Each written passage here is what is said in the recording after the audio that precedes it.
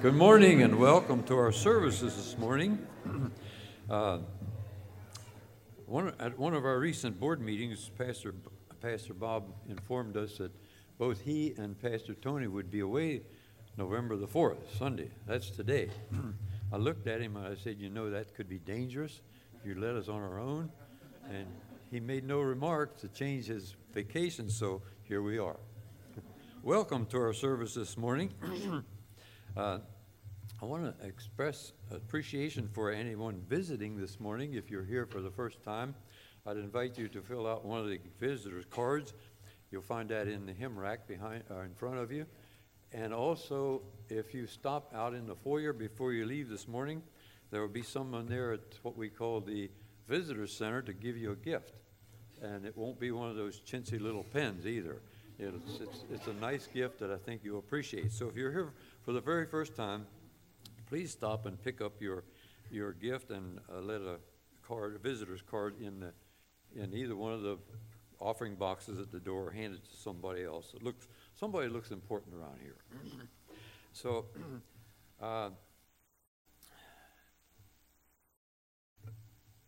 we invite you back too if you're a visitor. Of course, we want you to return. You're welcome anytime. It's always in your bulletin. It has been in there for the last couple of months, but there's at 8:30 in the morning here in the basement, there's several of the men that get together to pray for our nation. And I think especially at this time of year, with the elections coming up on Tuesday, that it's very important that we pray for our nation. And please, whatever you do, vote this year, because it seems as though our nation is at a point where it could be a turning point in the way our government operates. So don't forget to pray. I have my bulletin all marked up here, so I'll have to read what I have marked. The poinsettias.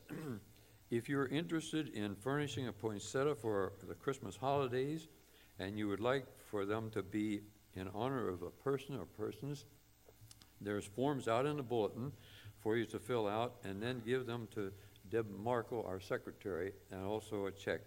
And the checks are to be made out to Word of Life Chapel for those poinsettias. Good Samaritan's Purse. We the board has decided for the month of November that we would have the white church out for that worthy cause. Because of the devastation from the storms in the south, we feel that we would like to be a part of the helping those people out down there. So that'll be for the whole month of November, starting this morning. The white church is out there now. I have to look at my notes here, and I'll forget something probably. There will be no prayer meeting or youth group tonight because the two pastors are away, so that's in your bulletin. I think that's about all I need to remind you of this morning. You have the bulletin, take it along with you, and use it as a guide to remember the different things that are happening here at the church. Father, we thank you for the privilege and opportunity we have of gathering together once more to study your word and worship you, because you alone are worthy of worship. We pray, Lord, that the Holy Spirit would guide and direct, and we would be obedient to the leading of the Holy Spirit. Again, we thank you for this privilege and opportunity, and we'd be careful to give you the praise, for it's in Jesus' name we pray. Amen. The choir comes now to minister.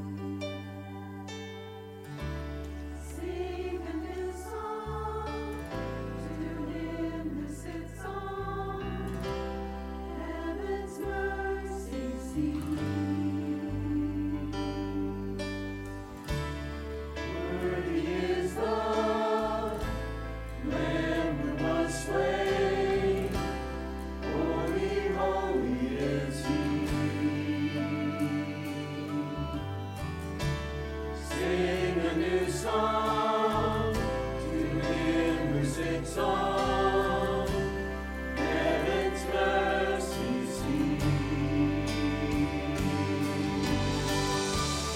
Holy, holy, holy is the Lord God Almighty, who was and is to come. With all creation I sing praise to the King of Kings. You are my everything, and I will adore you. Holy, holy, holy is the Lord God Almighty, who was and is to come. With all creation I sing praise to the King of Kings.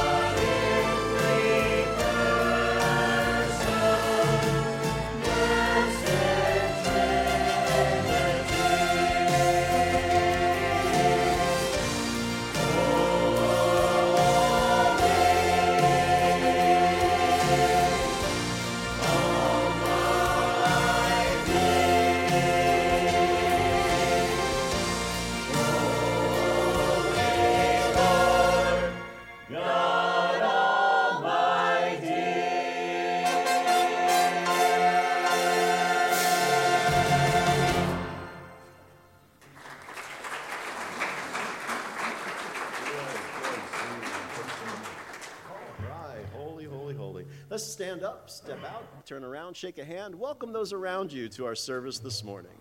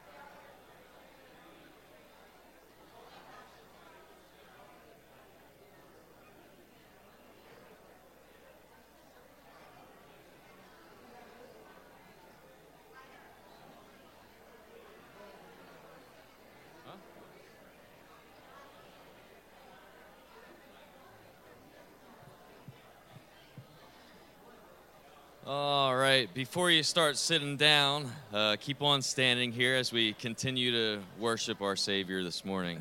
So.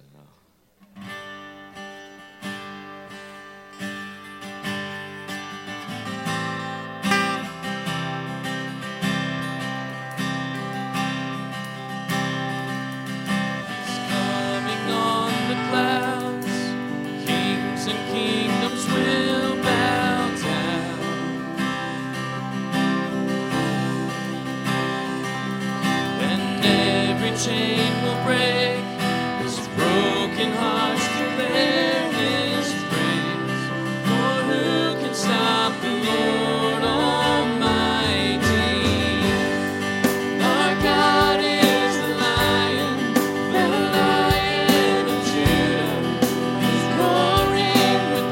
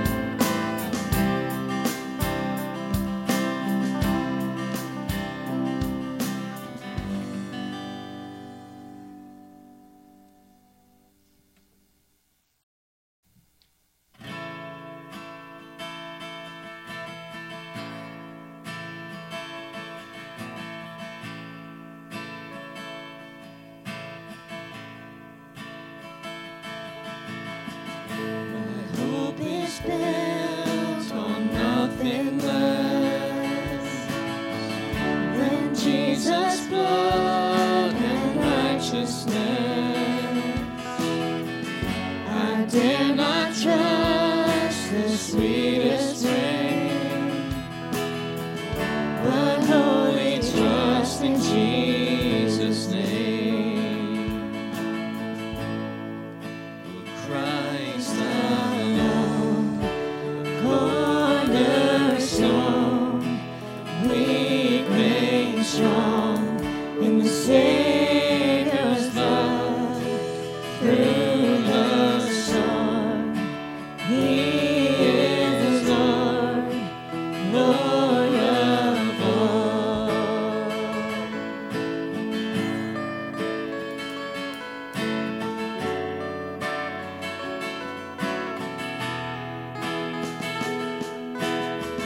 When darkness seems to hide its face, I rest on His unchanging grace. In every high and stormy gale, my anchor holds within the veil. My anchor holds within the veil.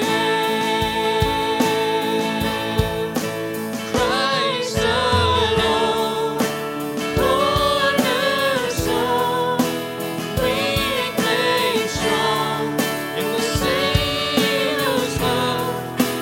Through the storm, He is Lord, Lord of all.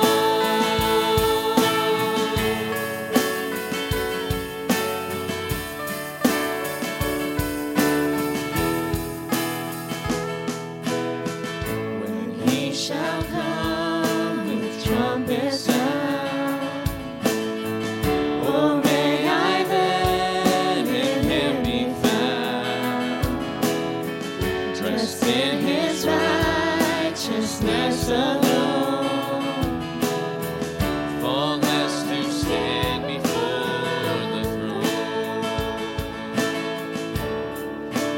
Christ alone, cornerstone, weak made strong in the Savior's love. Through the storm, He is Lord, Lord of all.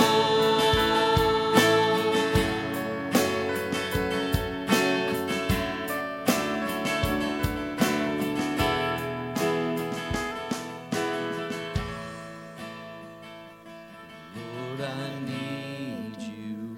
Oh, I need you. Every hour I need you. My one defense, my righteousness. Oh God, how I need you. Lord, I need you. Oh, I need you. Every hour I need you.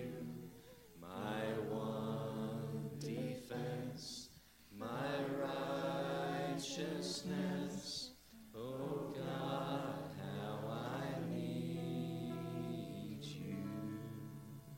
Thank you. You may be seated.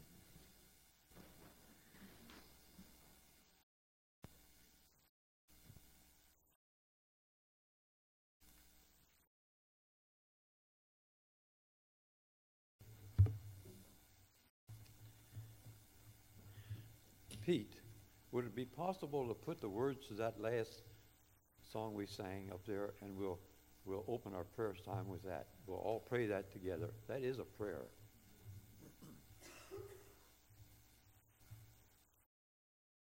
Let's pray this together. Lord, I need you. Oh, I need you. Every hour I need you. Oh, my repentance, my righteousness. Oh, God, that is. Let's look to the Lord in a word of prayer this morning before we begin our message. Father, we do come to you with grateful hearts. We thank you for the privilege and opportunity we have of gathering together here once more to worship our Lord and Savior Jesus Christ, the one alone who is worthy of worship. Father, we pray that the Holy Spirit would guide and direct us this morning, that we'd be obedient to the leading of that Spirit. We thank you, Father, that we can come directly into your throne room through our Lord and Savior Jesus Christ. So now we come to you, Lord. We pray that your will would be done in everything we do and say here this morning. Father, again, we want to remember our nation, our leaders. We pray, Lord, that you would guide and direct in everything is done this week at the polls where we vote. We thank you, Lord, that we live in a nation where we have this privilege. We realize that many nations, many countries, many people wish for this same type of ministry. So, Father, we thank you for our nation. We thank you for our leaders, but we want to pray especially for them this morning. And, Lord, we realize that there are many among us who are ill, cannot be with us this morning. So we pray, Lord, that you would suit a blessing to each need. We pray, Lord, that you would uplift them health-wise and spiritually and comfort their hearts. Some who are suffering bereavement, the loss of loved ones, we pray, Lord, that you would comfort their hearts.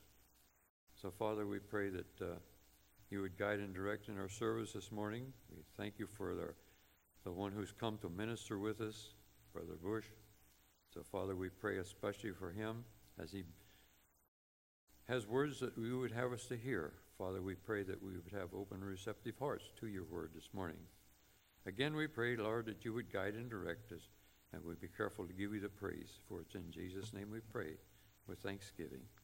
Amen. I invite you to take your hymn book now and turn with me to hymn number 32, How Great Thou Art. I ask you to stand with me as we sing this together, and then those in junior church can be dismissed. Hymn number 32.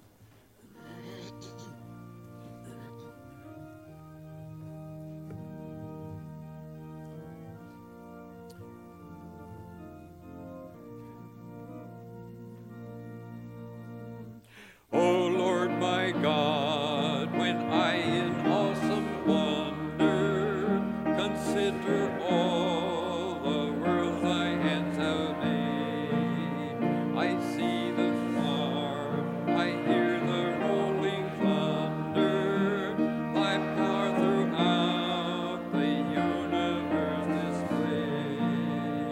Then sings my soul, my Savior God, to thee. How great thou art, how great thou art. Then sings my soul, my Savior God, to thee. How great thou art, how great thou art. When through the woods and forest glades I wander, and hear the birds sing sweetly in the trees. When I look down from lofty mountain grandeur, and hear the brook and feel the gentle breeze, then sings my soul, my Savior God, to thee. How great thou art, how great thou art. Then sings my soul, my Savior God, to thee. How great thou art, how great thou art. And when I think that God his Son not sparing sent him to die, I scarce could take it in, that on the cross my burden gladly bearing, he bled and died to take away my sin. Then sings my soul, my Savior God, to thee. How great thou art, how great thou art. Then sings my soul, my Savior God,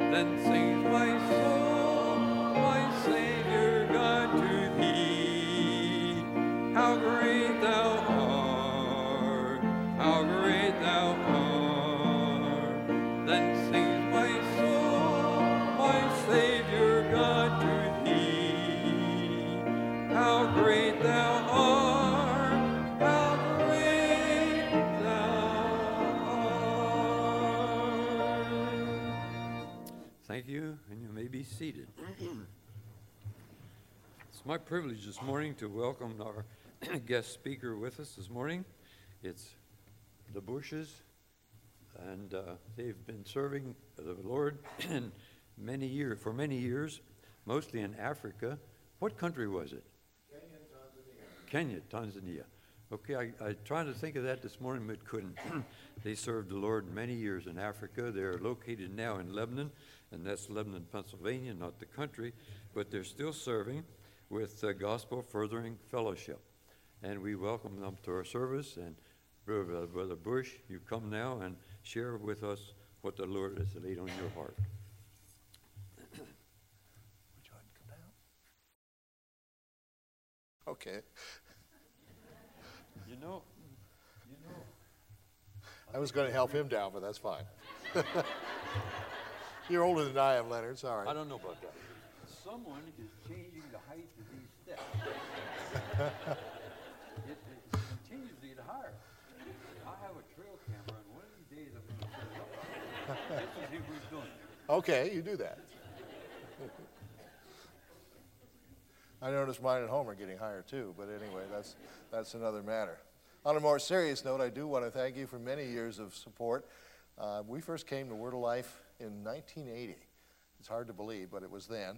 And at that point, this building that we're sitting and standing in didn't exist. We were still meeting in the other little thing over there that we're now using for Sunday school rooms and other areas. And it was packed. And eventually, of course, it became too packed, and we, by the grace of God, built this. But by that time, I was going on to Africa. We left for Africa in May of 1983, came home in April of 1995, and we've been home ever since. We go back to Africa from time to time, and we rejoice in what we've seen, and we wish that we, frankly, were able to go back there and stay. It was our dream, actually, when we came home in 1995, that once we got to the age of 65, and I'm not going to tell you when that was, but it was a while ago, okay, we would be able to return. That was our desire. We really thought that, we would be able to turn the ministry over to someone else and go back. But unfortunately, health issues have prohibited that from happening. They just don't know what rose-eye Dorfman is out there in Africa. And of course, that's not unusual because nobody else here knows what it is either. You say, what's that? Well, it's one of Ruth's motley collection of diseases, if you will. Don't worry about it. Johns Hopkins doesn't know what to do with it either. But in any case, I'm very thankful that the Lord has kept us going this long. Now, we had planned, as you know, to go out to New Zealand. That trip, unfortunately, has been canceled because of, again, health. Seems that the missionaries that are out there are struggling themselves. And they're young. They're only in their 60s. And they're still struggling with the health issues out there. You say, that's young? Well, it's a matter of perspective, I suppose. But we think of it as young, especially now that we're on the other side of our 60s. We're very, very grateful, though, that we are able to continue ministering, and that's my desire. I have no desire whatsoever to retire. As far as I'm concerned, that's one of the nastiest words in the lexicon, if you will, or the dictionary. Right, Leonard? Right. Okay. It's interesting, though, as we look around and see what's going on, and I'm intrigued by what I'm hearing and reading about our younger group. They are called the millennials. They seem to have a different idea of what freedom is. Now, we've got an election coming up, and it seems like there's going to be some real stark, real obvious choices that have to be made. And some people are discussing this matter of what is freedom. They have the idea, for instance, that freedom is, I don't have to pay for anything. Hey, that sounds great. Now, full disclosure here, I don't have to pay for anything. Yes, I do. But I'm a veteran, as many of you know. And so I get my health care basically free. I live 4 minutes from one of the largest VA centers in all of eastern Pennsylvania. That's in Lebanon. And I go there for my health care, and it's basically free. Now, I pay $9 for each prescription I get, although I also have health insurance, and so on top of that, Medicare, most of my medicine is free too. So I guess I could argue, socialism is great. But you'd probably boo me off the stage. And you should, by the way. Socialism is not great. As the late Margaret Thatcher put it, socialism is great and works great until you run out of other people's money. And that's the problem with it, isn't it? People love for other people to pay their bills. Medicare, I've got it. Insurance, I've got it. The VA, I have it. Okay, so you say we're free, right? No, we're not really free unless we find true freedom, which is in Jesus Christ. Now, I'm going to take you to an odd place this morning, and that's in the book of Psalms, Psalm 119. I want to pick up in Psalm 119, verse 41, if I may. Now, you remember, Psalm 119 is an acrostic. That is to say, each section of 8 verses starts with a different Hebrew letter, and it may have in your Bible, depending on what translation you're using, it may have the particular Hebrew letter that's here. In mine, in the King James, which is what I'm using, it says wow, W-A-W. And that's what it is. It's also called a vav sometimes, but I won't trouble you with the Hebrew. But the point is, the author is making is that we have to walk in the freedom that God gives us. You say, what freedom is that? I'm free. I'm an American. I've got freedom. No, you really don't, unless you're found in Christ. You really don't have freedom. Why do you say I don't have freedom? Well, first of all, point number one, you're not free to seek the Lord unless you know him. You're not free to seek the Lord unless you know him. You know, you say, well, we're free to find God. We came to church this morning. Hey, everything's cool. No, it's not. Let's read. Psalm 119, verse 41. And as I said, I'm reading from the King James. And I realize a lot of you are not using that, so I consulted other translations as well. But he says here, let thy mercies come also unto me, O Lord, even thy salvation, according to thy word. So shall I have wherewith to answer him that reproaches me, for I trust in thy word. Notice, if you will, salvation comes from what? It comes from the word of God. That's how we find out what we need to know about God. You won't find it any other place. It's not written in the stars. It's not written in the skywriting or something like that. It is written in the Word of God. That's where we get it. People are talking today about all kinds of, to me, spurious or foolish revelation that they're getting from all kinds of other places. They're reading what I don't know, things that, frankly, don't tell you a thing. They don't. You find what you need to know about God here in the Scriptures. By the way, there are over 100 different English translations that I'm familiar with, and many of them are very good. But you need to get a good English translation and read it. That's the problem, not that we don't have the Word of God, it's that we don't read it. That's what the problem that people are having. But we are redeemed by the mercy of God, as he says here, let thy mercies. Now, I know in NIV it says unfailing love. It's the Hebrew word kesed, which is an interesting word in and of itself. Difficult to translate, and I'm not going to get into that this morning, but what the point is here, especially to a Hebrew, is that God has made an offer, as it were. Mercy is there. If you're a Hebrew, that is in the covenant, and this is sometimes translated here as covenant loyalty or mercy. God has made the offer, but you and I have to take it. The fact of the matter is, as we very well know, Jesus Christ came. He lived a perfect life. He died the death of the worst sinner, if you will, paid the price for our sin with his blood. That's a fact. Can't get around it. It's a fact. And the fact of the matter is that unlike you and I, in so many cases, he was raised from the dead. He was raised sinless from the dead because he died sinless. And he paid the price for our salvation. Those are biblical, incontrovertible, if you will, facts. It's a done deal. God has done it. That's his mercy to us. But the problem is, of course, a lot of the world doesn't know it. And some of those who do know it, here in the United States particularly, don't want any part of it. They say, oh, no. But we are redeemed by the mercy of God. And as such, we're free from the shackles of sin. You say, me? I'm not shackled. Oh, yes, you are. You may not know it. What did Paul say about you and I? For I know, he says, that in me dwells every good thing. Is that what he said? Let's make a slight change there, can we? He says, I know that in me dwells what? How many good things? No good things. Nothing at all.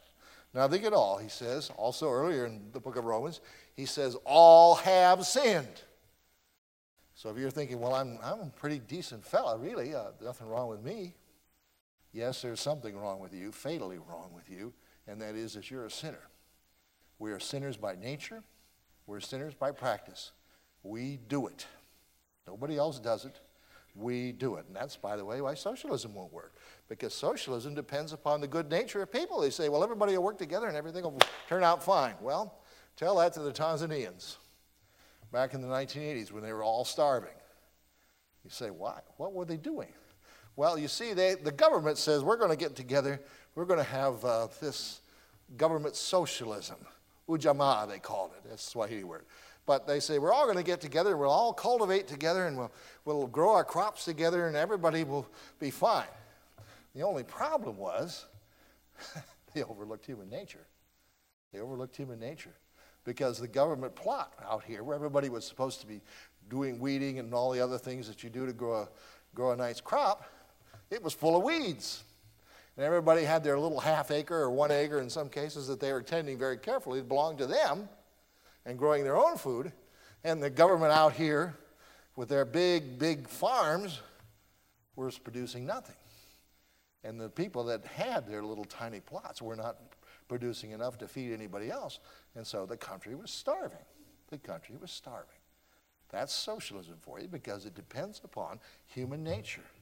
And you know what? Human nature is not intrinsically good.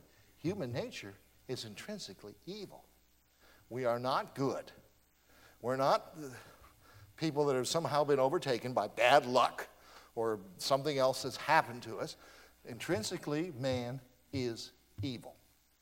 That's the way it is. And that's why we need government for one reason. But we don't need socialism. No, and I'm not preaching against socialism this morning. I'm just simply pointing out that we are free only in Jesus Christ.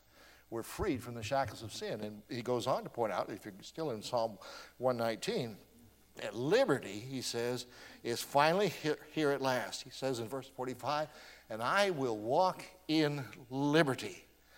Why? For I seek thy precepts. Folks, the Christian is the most free of all people. He is the most free of all people. He can be obedient to the Word of God, and he can be free from his own desires. I don't have to serve sin. I don't have to be hamstrung by what I am. And I'm a sinner. That's what I am. And that's what you are too. But we're free to find God because of what he has done for us, in us, and will do through us. We're free by finding the Lord. But you say, okay, how do we go on? Well, you notice here, going back, if I may here, to verse 41, he says, let thy mercies come also unto me, O Lord, even thy salvation according to thy word. So shall I have wherewith to answer him that reproaches me, for I trust in thy word. We're free to delight in the Lord. You say, how do I fill up those hours when I'm not involved in this or that or something else? People today have a ton of leisure time. And you know what? It isn't always wise to have a lot of leisure time.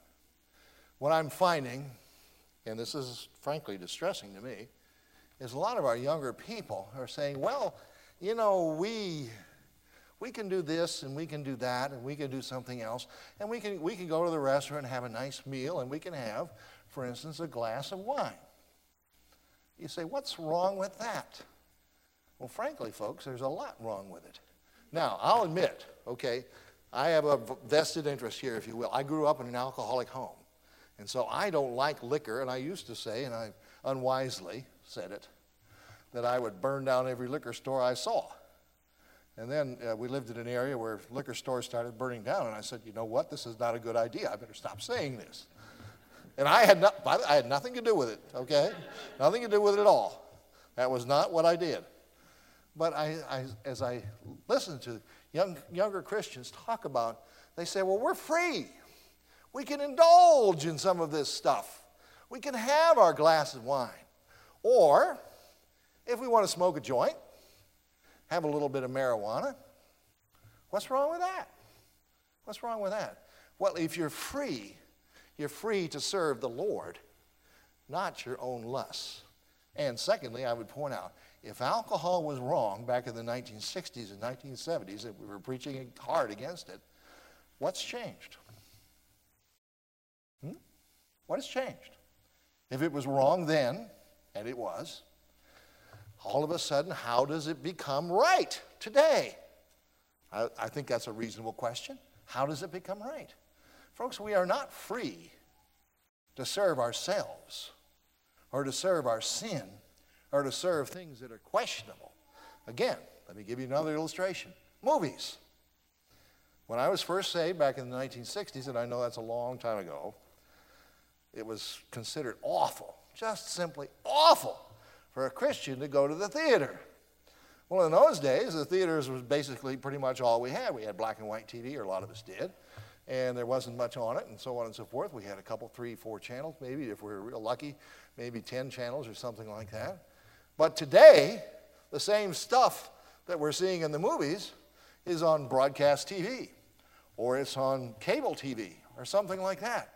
Folks, if the content of what we saw in the movie theater in the 1960s was objectionable, and much of it was, has it gotten any better? No. If the content that we saw then was not something we should be involved in, how then does it become sanctified or made holy because we watch it on television or digitally or on the computer or something like that? It doesn't. If it was wrong then, it's wrong now. And the young millennials, they're telling us, oh, okay, it's all right to, bring a little bit of this stuff in. Who cares about an occasional glass of wine? Who cares about the movie that I watched last night on HBO or something like that, or whatever is out there? I don't know. We don't watch any of that. For years, we didn't even have a television. What's wrong with that? You say, well, fine. But folks, the thing is, we are free to serve the Lord. Now, he goes on and talks about 2 ways that you can do that. He says, number one, I'll use it first.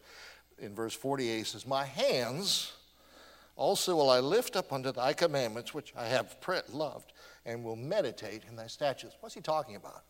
He's talking about the matter of praying. Now, you say, well, we don't pray with our hands up. Good grief. That's Pentecostal. Really? I can find you several references right in the book of Psalms where that's exactly what they did. For instance, in Psalm 134, he talks about raising your hands in the sanctuary. Folks, that was simply a habit. There's nothing particularly spiritual about either raising your hands or not raising your hands. Either one is fine. The problem is what's in your heart. Or the issue, I should say, more correctly, is what's in your heart.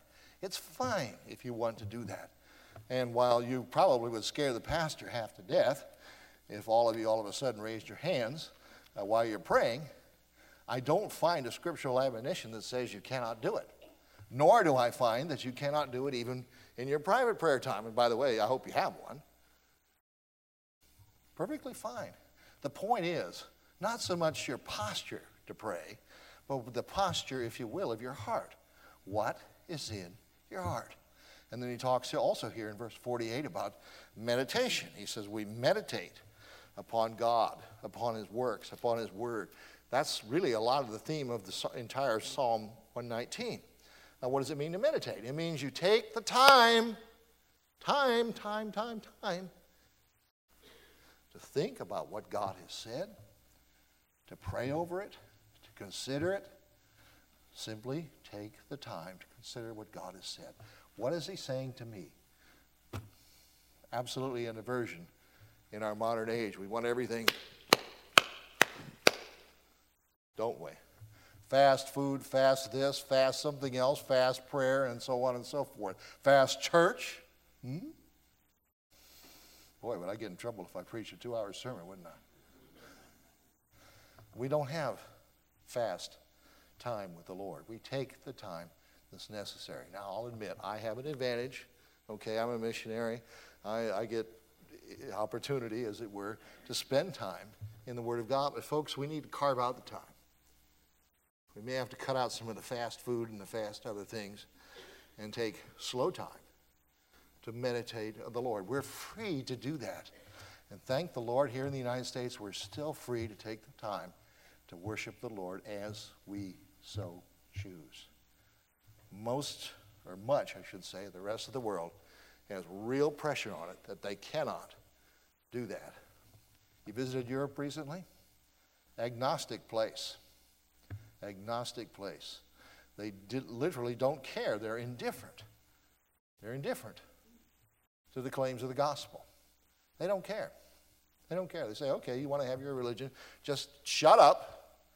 Don't say anything publicly. Go to your house of worship or wherever you want to meet, but leave the rest of the society out of it. And that is what we're being pushed to in this country. Make no mistake. Those on the more liberal side don't mind if we have religion. They just don't want it in the public square. They just want us to shut up, have our meetings here, and leave it out as far as the issues of the day. Abortion? Well, you know, that's a matter of your personal choice. Religion's got nothing to do with that. Really? Really? Yes, it has everything to do with it. Folks, prayer, meditation on the truths of Scripture will teach you a great deal about how to deal with the public issues of the day. And that's the problem with many of our people, many of our conservative people. Some of them know the Lord, others, I realize, do not. But they are not taking the time to consider what God has said on so many of these matters. Before you go to the polls on Tuesday, think about what God would have you to do about some of these people that you may or may not be voting. And you say, well, I don't know them.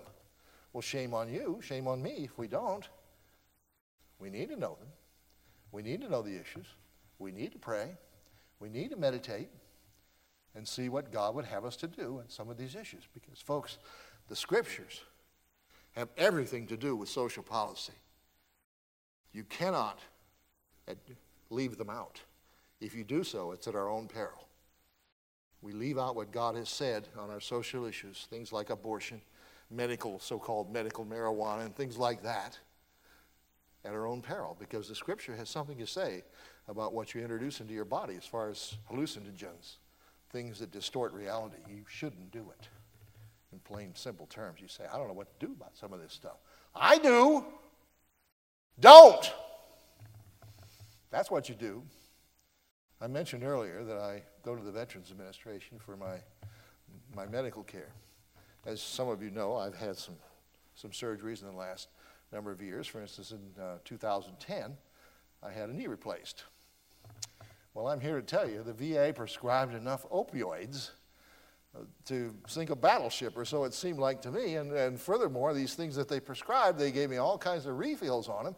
And folks, I could have been stoned out of my mind for the next several years if I'd taken all the stuff that they gave me. So the VA is complicit in that. And a lot of doctors would do the same kinds of things. Now, did I have pain with the knee replacement? Of course I did. Some of you have had that. I think you did, Sarah. And you know what it's like. But you know what? It's better.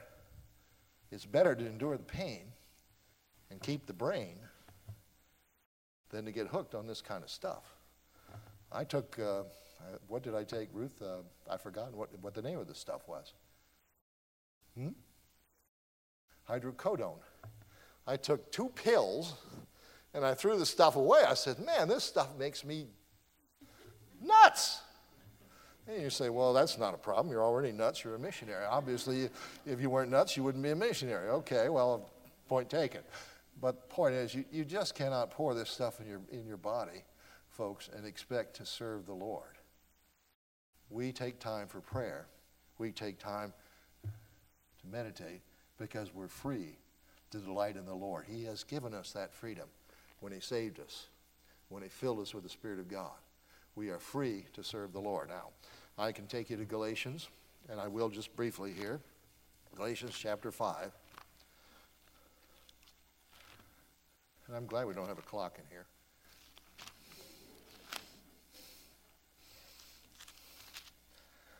Here's what Paul says. He says, stand fast, therefore, in the liberty wherewith Christ has made us free. And don't be entangled. He says, don't be caught up again with the yoke of bondage. In other words, don't be caught by yourself or any law that you have made. Folks, we're not under law, we're under grace. That's the message of the book of Galatians. That does not mean, however, that we are lawless, that we don't have some restrictions. Yes, we do have restrictions, and the restriction is simply, in one sentence, we're free to serve the Lord, but not to be caught by the things of the world. If it gets in the way of my relationship with the Lord, whether it's movies, whether it's marijuana, whatever it is, it's gotta go. It's gotta go. And you know what I already think of some of those issues. As I said, if it was wrong a half century ago when I got saved, it's still wrong today. Circumstances have changed. God's word is not. Let's be careful in that area. Let's take our time to pray and to meditate and seriously consider. God's word provides an answer. And more than that, going back here to Psalm 119, that's where I put my Bible marker. I hope you did too. The third point I would make is that since we have the answers, then as he points out here, he says here, verse 42 of Psalm 119, I have wherewith to answer him that reproaches me. Folks, people say, we need to find an answer man. Guess what? You're the answer man. You have the answer. Somebody needs to know what to do. I should do about this. Guess what? I have the answer. You have the answer because God has the answer. First answer, of course, is to trust Christ. First answer is to trust Christ. Then when you've done that, you can begin to devolve and to understand the principles that are laid out in God's Word. Part of the reason that we don't have answers, some of us, for some of the issues that we face is because we haven't spent enough time in the Word of God. I'll say that a little louder. We haven't spent enough time in the Word of God to find out what it says. And that's our shame. It's up to us. We are free to delight in the Lord. Salvation provides an answer. And then when we have the answer, we can speak. And you know what? We don't have to be ashamed. We don't have to be ashamed. He goes on here in Psalm 119, verse 43. He says, and take not the word of truth utterly out of my mouth, for I have hoped in thy judgments, so shall I keep thy law continually forever and ever. Folks, they may draw and quarter us someday. Those of you who are alive at that point, I expect to be gone by then, but they may. But that's okay. I'm perfectly willing to die for what I believe. We almost did die several times out in Africa. Not a big deal. Why should we be afraid of death? I can't think of a single good reason. You say, well, it's going to hurt. So do knee replacements, back surgery, and some of the other things I've had. Folks, absent from the body is present with the Lord. I look forward to that day. I do. I really do. Now, as Ruth will tell you, my goal in life, as far as the living years that I have, is to live 5 minutes longer than she does. You say, why is that? Because I don't want her to be without me. Because I know she needs me. And I need her. We do. But death is nothing to be frightened of. Death is nothing to be afraid of. The psalmist was not ashamed of his testimony. He says we've got the answers. Verse 42, we have hope. Verse 43, he says, take not the word of truth utterly out of my mouth, for I have hoped. I've hoped in thy judgments. He says in verse 46, I will speak of thy testimonies also before kings and will not be ashamed. I'm perfectly willing, as Pastor Brunson was, the man who was just released from the Turkish prison, I'm perfectly willing to sit down with President Trump or anybody else for that matter and pray with him, talk to him, and tell him about the Lord. It doesn't bother me a bit to think of talking to people like that. Ruth and I have had the privilege over the years to talk to some fairly important people. And I don't mind. I say the same thing to them as I would say to you. Trust in the Lord and do good. Do the right thing. We have liberty in every single situation. Paul said in 2 Timothy, the word of God is not bound. You can't constrain it. You can't tie it up. It's not your pet dog. It's more like a roaring lion. More like a roaring lion, as we sang about this morning, actually. The Word of God is not bound, and the Word will accomplish what it sets out to do. Folks, we have an irresistible force, and there aren't any immovable objects out there. We have an irresistible force, and that is the Word of God. It sets us free. It sets us on the path to meditate and to pray and to ask the Lord for the answers to every single situation. Everyone. I don't know, frankly, what Ruth and I are going to be doing in the next few years. For that matter, I don't know if we're going to keep on living. We have health issues. Yes, we do. But you know what? That's all right. I don't worry from day to day. The only thing I worry about, if I worry at all, and Ruth would probably tell you I don't, is am I doing what the Lord wants me to do on this particular day? That is the only thing I'm concerned about. You say, you're a poor planner. No, I'm not. I just trust the Lord, walk through the doors that He opens for me, and what else do I need to do? Folks, you and I have only one job, and that is to represent the Lord well if we know Him. Do you know Christ? Can you honestly say today, if I died, I would go to be with the Lord? I challenge you on that issue. I challenge every last one of you. If you don't know the truth, if you're not sure that you're trusting the Lord, that if you died today and you'd go to heaven, you need to see me. Maramoja, as the Swahili would say, which means immediately. You need to see me or see one of the deacons here. You need to. Because that's the most important thing in your life, and for that matter, in your eternity as well. It is. But if you do know the Lord, you're free to serve Him. You're free from yourself. You're free from all the external things that would happen. You're free to pray. You're free to meditate. And you are free to talk to people about what you know. Say, I don't know very much. Well, start studying. Start studying. Get in the book. It's as simple as that. You say, well, I'm ignorant. I don't know anything. Can you read? You're ahead of a lot of people in Africa and Asia, if you can. You need to get yourself in the book. But you need to understand the book, and that starts with knowing Christ as your personal Savior. Do you know Him? If you do, praise the Lord. If you don't, see me, see the deacons, see even Leonard. He'd be glad to help you. Let's pray. Father, thank you for the time that we have. We recognize that Psalmist saw great freedom in knowing the Lord. He was in a wide place with all kinds of opportunities, and he wanted to take advantage of them. So help us, our Father. We're in a much larger place even. We've got the world at our fingertips, and nothing but to tell them with the good news that Christ saves. So help us, our Father, to understand and to know these things and walk in them. We pray in Jesus' name. Amen. Thank you.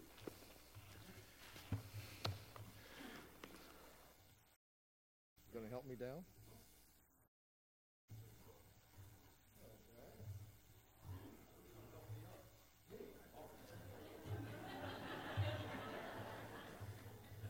Getting old is no fun. One more thing I would like to say. I'd like to meet with the deacons right after the morning worship service over in the library. It's important that we talk just a few minutes. Now, if you take your hymn book and turn with me to hymn number 385, Take My Life and Let It Be. Will you stand with me as we sing together? 385.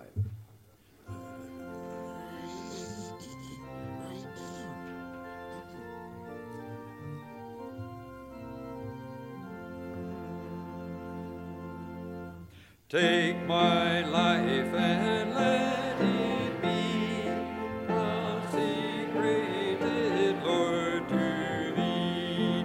Take my hand and let them move at the impulse of Thy love, at the impulse of Thy love. Take my feet and let them be swift